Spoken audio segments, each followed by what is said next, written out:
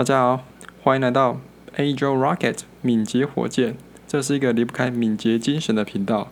今天其实蛮开心的，我可以把这个频道给开起来。其实早在去年的时候，这个账号其实就已经注册，但是我迟迟没有录我的第一支 podcast。那主要是因为，从去年年初呢，我就开始经营我的 Medium。然后开始一路撰写就是 Agile 相关的一些文章，一路到今年大概8月左右，我终于把到年底前的时候文章给写完了。那回头才开始想说，我原本有计划要录 podcast， 但因为文章的事情，所以就延到了现在。不过，总算是把它给开起来了。那今天我想和各位就是分享一下为什么我会想要开这个频道的原因。那早在2017年我刚开始第一份工作的时候，其实就有在职场上遇到一个我觉得还不错的 Agile Coach。其实当时的话，他应该算是 Scrum Master。那当时的话，这个同事就有教我一些有关如何去实践Scrum 这个敏捷框架的一个方式。我当时其实就很好奇，像 Scrum 这一种敏捷的框架，它到底是如何运作的？因为在我过去学校的训练里面，其实并没有受过很正统的，像是软体工程的训练，比较像是很着重在这种专业知识的这种研究，像是什么资料结构、演算法或是作业系统之类的，但这一块的知识我就相对的缺乏，因此我对这个对敏捷相关的方法就产生了很浓厚的一个兴趣。因此后面我开始去研读相关的资料，像是设计模式 （design pattern） 或是追踪一些国内比较知名的敏捷教练的 blog。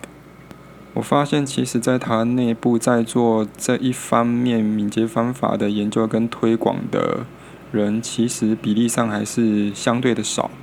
很多的公司或是团队可能还是处于就是快点就是尽速的把东西做出来，然后快点上线，快点盈利，但是可能就不会特别去关注说中间的过程要如何去让他们的工作流程可以更加优化，或是提升整个团队就是自我改善的一个思维这个方向。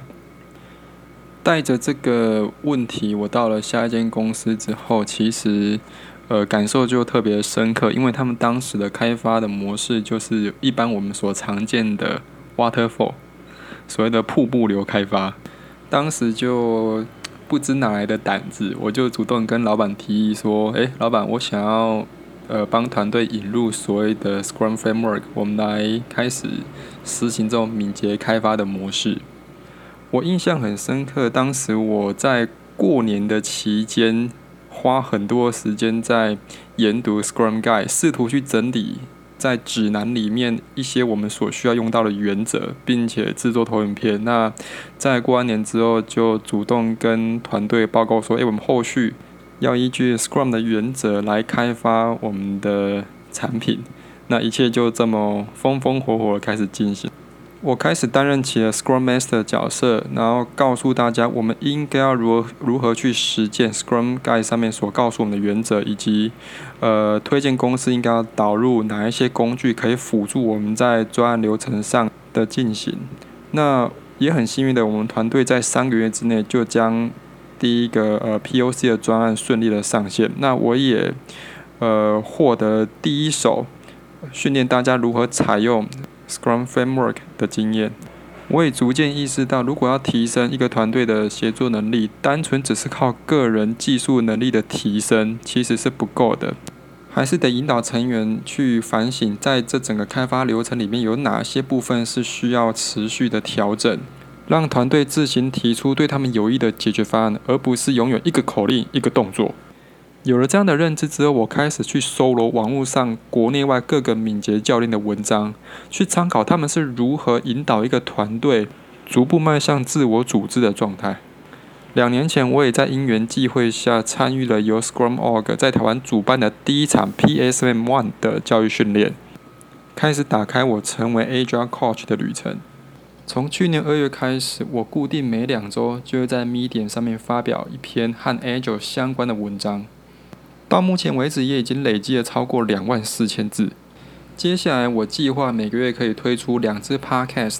和观众互动，去分享如何做这种敏捷思维上的转换，以及讨论各种敏捷方法的主题。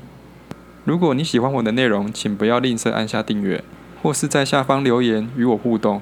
并且将这支频道分享给你身边任何一位想要学习 Agile 的朋友。我们下一集见，拜拜。